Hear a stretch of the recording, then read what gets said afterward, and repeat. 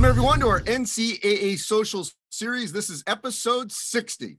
I'm Andy Katz. Pleased to be joined by Shane Lyons, who in his day job is the athletic director at West Virginia, but also wears many hats. He is in charge of the Football Oversight Committee for Division I, and soon will be the Division I Council Chair, which, of course, takes on even more responsibility, Shane. So there's going to be a lot of basically items on your plate going forward in this year, if last year wasn't busy enough between all your jobs. So first, you were last on last summer in the middle of the pandemic as we were trying to think, could we even have a fall football season? And at that point, we didn't know if everyone could participate. If some, we of course later learned that the Pac-12 and Big Ten decided later in the year or in the summer to get on board. And we had a season, although with many disruptions. So from then to now, just overall first, where do you think we are in terms of how far we've come with preparing for football? Well, I think we've come a long way, Andy. I mean, as you mentioned, last July, we had some long conversations about, if we could have a season and what that season would look like. And as you mentioned, a couple conferences decided that they weren't going to play, and the three other Power Five conferences ultimately decided we're going to play. It was a little bit of delayed start, knowing there could be disruptions through there. And I think you're right. There were disruptions. But, overall, you had about 85% of the games actually being completed. So if you told me last July we would have gotten through the football season with 85% of the games being played that were actually on the schedule, the other two conferences decided playing later on, got through a basketball season really about the same way, had some disruptions along the way, had a very unique Final Four, with everybody being in kind of the bubble atmosphere. And then you got through all your fall sports, all your spring sports. Some of your spring sports obviously played championships. So across the board, specifically in football, I consider success, working through a pandemic. And, a lot of credit goes to our membership. And, first and foremost, as we talked last year, was about the health and safety of our student athlete. And we put the right protocols in place to make sure that happened, that there was testing, there were testing for cardiac issues if a student athlete did test positive for the virus. So there was a lot of things in place, and we got through it, and something we should be very proud of. Oh, there's no question. I mean, everyone from every level to pull this off. And one other thing before we dive deep into what's going forward here, I'm just curious from an athletic director's point of view, what was that like when you had to basically, be, just holding on, you were stressed every time you got those test results back, or your opponent, and not knowing if a game was going to be played or if you had to make that call that a game could not be played because of COVID issues? What was that anxiety stress level like? Yeah, it was high each week, Andy. That's for sure. We tested on Sundays, then on Wednesdays, and then Friday mornings. So really, you started seeing set on that Sunday test, and if you could get through that, I kind of found that you were probably in pretty good shape. And then, obviously the Wednesday test rolled around, and then Friday morning before, at least in the Big 12, before we got on the plane to travel or another Big 12 team was coming to us, we would have those test results in by noon. So there was a lot of phone calls with other athletic directors, Andy, during the week to say, where are you all at? What does it look like? We got through a full season. Unfortunately, we got late in the middle of December, had a makeup game against Oklahoma. The initial game, they had issues with their program for our Thanksgiving weekend game. And then 2 weeks later, we got through all the way through the season. And then ultimately that makeup game, it caught up with us. So it was stressful, throughout. I will say that, and a lot of the public doesn't know this, just from West Virginia's perspective, and I can say this is probably very similar to other Power Five schools. As of probably last week, we had given over 36,000 tests just within the athletic department of our student athletes. So that shows you the sacrifices our student athletes, our coaches, staff, everybody put in with that many tests going throughout the season. So needless to say, it was a stressful season, but we have light at the end of the tunnel now, and we look forward to a new way post pandemic and what this is going to look like and in the future months. All right, so let's talk about that. A year ago at this time, well, not now, there weren't anyone on campus, but once players got to campus, weight rooms were outside. They were very, fragmented as who could work out. I mean, now I'm seeing on social media, everyone's working out. They are in the same facility. I would argue the majority of these athletes probably pictured are vaccinated. And so the rules have changed. But what are the preseason practice recommendations, suggestions? Where are we in terms of prohibited drills? What's the summer going to look like? Yeah, we started a full study as the oversight committee, back in February, March time frame. And what that was about, it was a couple things, Andy. It was about what does recruiting look like if we get back to it, which we have. We lifted the recruiting ban on June 1st, and what that's going to look like in the summer and through the fall. Then we also decided to look at the total preseason practice in August, what that's going to look like.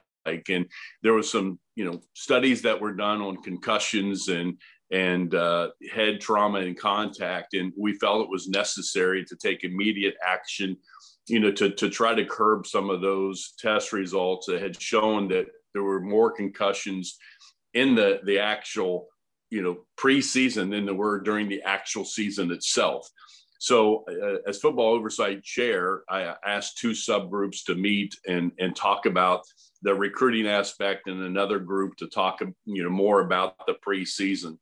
And ultimately where we got was that one, is the recruiting had opened back up. We were allowing some on-campus evaluations, which we've never allowed before in football. And then some things happening in the fall with a few extra evaluations during that time period. And then we felt we had a little bit more time and runway to look at the future of the recruiting. From the concussion, standpoint, we looked at last year, we allowed some activities with our student athletes, with the coaches, and using, walkthroughs, different things. We went back to the old rule, Andy, and felt like this summer that was not necessarily what we wanted to do in the summer. So the focus got into August and said, what are we going to do in August once the student athletes report? So they can do their summer 8 weeks of workouts, but nothing through walkthroughs and all that. Then we started looking at the preseason, and we felt that there had to be some limitations that we put. We extended the acclimatization period from 5 days to 7 days. So that helps with helmets, and spider pads are now currently allowed.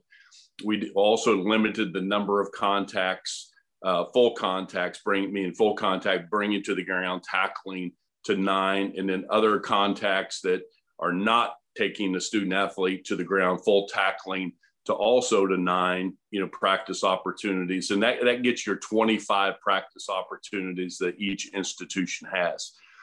With that also, we looked at prohibited drills, as you talked about.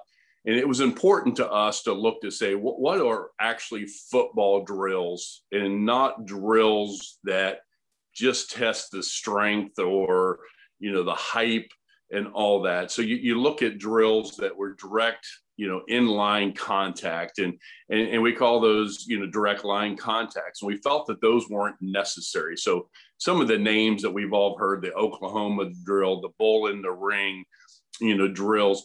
And we looked at that and said, that's not necessary. That's really not, it is football, but it's not football in the sense of teaching blocking drills, teaching tackling drills, teaching other things. We felt that those were just unnecessary drills that, had potential head impacts associated with them. So that's where we came up, and that's just not preseason. The prohibited drills, Andy, are throughout the entire football season. That would be the in season, preseason, in season, and in the spring. And we felt that was necessary. And we had great response. And I know it was a long answer to your question here, but, this was just not the Football Oversight Committee. This was collaboration among the American Football Coaches Association, the Committee on Medical Safeguards and Aspects. There was a large number of people and different groups coming together to put this proposal together, which was ultimately adopted by the council. So, we feel very good of where we landed, but that doesn't mean that it's that we're at the end. That means that we're going to continue studying this and looking at the future as well for future preseasons. What did you hear from the student athletes? Pretty much the same thing. I failed to mention, they were part of our committee. They were part of the group. We have a couple different student athletes that's actually on the committee, but we also have the Student Athlete Connection Group that's ran by one of the student athletes. And they take that back to a group. And, the participation's anywhere from 10 to 20 student athletes. And they took that back, not only the prohibited drills, but the whole model itself. And there was a lot of positive feedback from our student athletes of saying, this is the way the practices should be, conducted. I will share that, when we initially came back, we had less number of contacts, that we did. We had, it turned out when I say a 7-9-9 model, 7 in the acclimatization period, and then 8 or 9 in non or contact, but not full contact, and then 9 full contact practices. And so the student athletes initially, we had I believe it was an 8 or a 7-7 model or something like that, and we actually increased that after talking to student athletes of saying we feel there needs to be another a practice, or as an 8-8 model. We need to have an additional contact practice in there. So there was a lot of again, collaboration among student athletes and our medical folks, and again, along with coaches in the committee itself. So that's where we ultimately came up with the model. And the student athletes, one, like the removal of the prohibited drills, but then also felt there needed to be more opportunities for teaching and tackling in that practice. So we'll see where it goes. As you mentioned, the studies, will continue. It's not just a 1-year study. We've been doing these studies for 5 years. We'll continue to study it and see, what the numbers look like in the future as well. So Shane, a year ago when we talked, there was a lot of discussion about, how many weeks a team needs to prepare for a season. Was it 4? Was it 6? And it allowed you guys to really address sort of where you're at with the sport.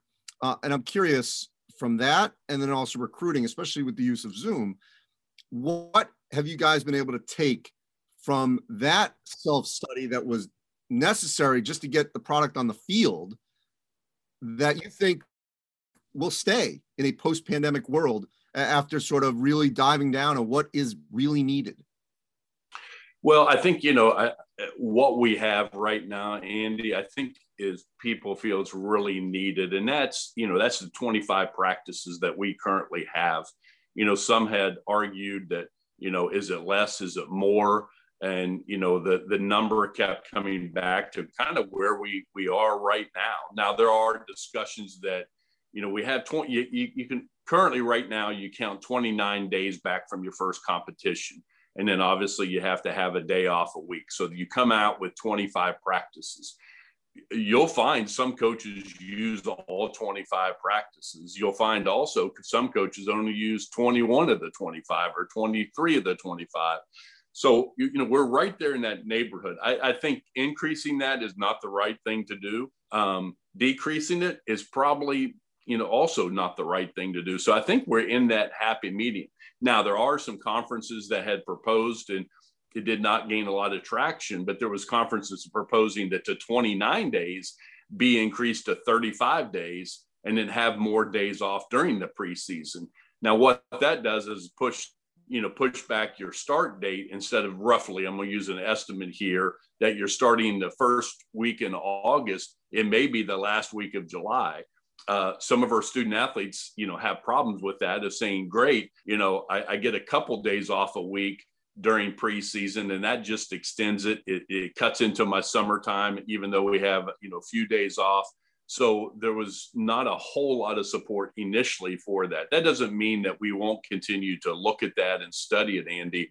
But I think the student athletes felt like, I want to get into preseason and get started. And yeah, one day off a week is necessary, but, having 2 and sometimes 3 days a week and extending camp that much longer, camp even at, 29 days gets to be pretty long. So I think if you're looking at 35, there would be concern with that. But that doesn't mean that the committee won't continue to study this and look at it in future months. From recruiting, the aspect, I was just going to say that also as an athletic director, you can't tell me that it doesn't save money, at least on the front end, when you're trying to determine, okay, do I really want to recruit this individual, or do they want me to maybe do it in this forum? You could Zoom with the parents, the coach, the workout guy, you name it, to get to know this person and get a feel of both sides before maybe even fly them in or you fly out. So there's also a cost in an advantage of using this technology. Yeah, and you just touched on it. We haven't, totally, and again, this is the work of the committee, in future months, because we really didn't have the time to really evaluate it. But what my charge has been, and as you mentioned, we'll talk about later, I'm sure that, I'm going off as chair of the football oversight committee and becoming chair of the council. But, one of the charges that, will continue to be, placed on the oversight committee is looking at the total recruiting calendar and what we've learned, through the pandemic and what worked and what didn't work. And, I think some of the things that have worked is, technology. You just said, we've allowed unlimited contact more or less with the student athlete, with the parents. So there was a lot of conversations. It used to be the phone call. Now we're having face-to-face conversations. And they felt they got to know, from at least my coaches and talking to them, they felt that they got to know the student athlete better because of having these, Zoom calls and meeting the family and having more interaction with them face-to-face, through these type of technologies. What we have to look at, is it necessary to have the number of home visits? Is it necessary to be going into the high schools as much as we were? So there's a little bit of a life work balance here from the coaches. And sometimes as administrators, we always joke and say this, we got to save the coaches from themselves. Yeah. Because, they want to go. And as administrators, as you say, there's a cost element to this to say, is this really necessary? Do we need to be flying coaches all around the country for a 20-minute meeting in their house when you could have a 20-minute meeting on Zoom? Really, what is the difference other than sitting in the living room and initially having that? So the charge of the group will be to look at the full recruiting calendar and take what we've learned and say, how do we cut this down? And I think the thing that's important, this is just not going to be the committee by itself. It is going to be the collaboration, working with the AFCA and others, to make sure that we, try to come up with a model that works for everyone. Well, and there's no question the coaches certainly can do both. They can have a Zoom with a recruit and then have practice. A lot of times, if they go travel to the recruit, there's no practice that day, or at least they're not at practice that day. And so, this alleviates that. One last thing, football related, is targeting. The continued emphasis on targeting. Where do we stand? Yeah, the rules committee continues to evaluate this year in and year out. It's one rule that I believe is actually, totally necessary. I believe it's working. There is subjectivity, in the rule. We've gotten to the point where, the play is actually, replayed in the booths, and people look at it and make a determination whether it's targeting or not targeting. We did last year remove the penalty where the student athlete has to leave the field of play and go to the locker room. I would say I was a little bit concerned about that, what that was going to mean but actually it's worked out very well. The student athlete obviously removed the helmet. You don't let the young man back in the game, but they can still be there for their teammates, and that has worked. But the rule itself, Andy, in it's controversial, and needless to say, because you have subjectivity to it. But when you watch, and again, what we're trying to do is protect the student athlete, protect the game itself from a safety standpoint, and try to teach young men the proper tackling techniques. And sometimes, in slow motion, it is, very obvious, but game speed, it's pretty quick. But, I think that, for the most part, we got it right. And you see, less number of targeting issues that from when we started. You see the student athlete, there were, as we called it, there were some student athletes that were headhunters out there. And, you've seen that number drop, of the number, like, a student athlete, I think in 1 year had over, 5 or 6, targeting calls against that one individual. That's dropped dramatically as well, because they know they're not going to play the full game or miss, part of the next game. So, that's something that we'll continue to study. But, do I think it's going to be, a rule change to go back and not have it as part of the rules? I don't think so. I think the Rules Committee will continue to try to look at that, as well as other safety rule aspects to make the game as safe as possible. And actually one last thing I just want to bring up is that, and we talked about this with Brian Hainline last week, the NCAA chief medical officer. We're still not obviously 100% fully vaxxed. We'll never be 100% fully vaxxed. But what happens in scenarios where you have teams, regardless of sport, where not every player is vaccinated, in terms of testing of the non-vaccinated, and how you deal with, if you have a football team and you got 60 players and 40 are fully vaxxed, 20 are not, how do you deal with teams like that where you're going to have that dynamic potentially in different numbers? Yeah, and again, that's the issues that we're facing. Do I have the answers today? The answer is no, Andy, I don't. But, as we go in, I'm proud to say that a number of our student athletes at West Virginia are vaccinated, and we're over that 70% mark in several of our teams, and hopefully over the summer we'll get that in some of the other teams as well. So you kind of build that herd immunity. Now, who do you continue to test? Obviously the CDC requirements are saying if you're vaccinated and you're around somebody that is positive, that you don't have to go into quarantine. That was kind of probably the most motivation that we had for student athletes to get vaccinated, because they don't like to be in isolation for 14 days and go through the other testing protocols. So they were incentivized by that, saying, "Hey, I'm going to get the vaccine, so I don't have to go into quarantines." So, those who are not, that's still the question that's out there. Do we test them? Are you still put into quarantine, and how long that's going to be, and so on. So I think we have another couple months as we approach the fall season to continue working through that. But to say I have the answer today, that, I don't. We're working through those issues with our medical folks, not only nationally with Dr. Hainline's group, but also within the conference, saying what are the protocols going to be and what's that going to look like. All right, so I just want to shift. You mentioned it. I said at the top that you're going to be taking on this role as the chair of the Division I Council. What do you see your role, with that kind of responsibility? Well, again, I'm very honored and humbled to serve in that role, and take great pride in the work that the council and the NCAA does from a legislative standpoint.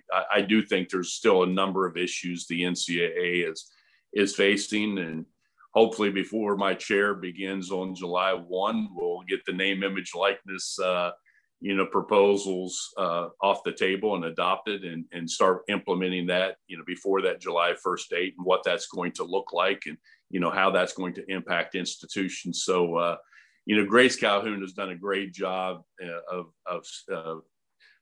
steering the ship here as we went through some very turbulent times with the pandemic and the number of issues that we dealt with, the transfers. So, but there's still a lot of issues that, constantly the NCAA and the, faces day in and day out.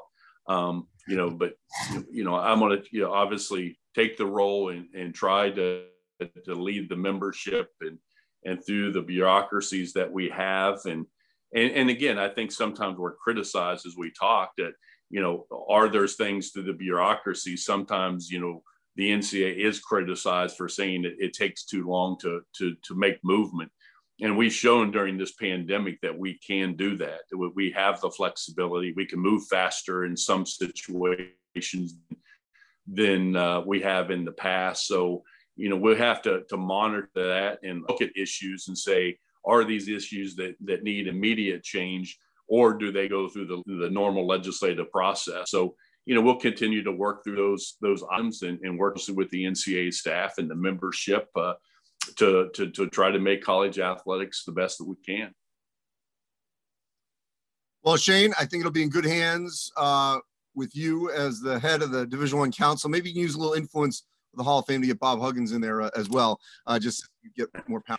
But anyway, I digress. So first of all, let's hope for a successful and safe summer as we hope for full stadiums and full participation in the fall in all sports. So this will conclude our NCAA Social Series, episode number 60. As always, you can go to ncaa.org/social series, where all of them are archived. Shane Lyons, the athletic director at West Virginia, the chair of the Division I Football Oversight Committee, outgoing, now incoming Division I Council chair. Appreciate your time. As everyone, stay safe out there, and we'll talk.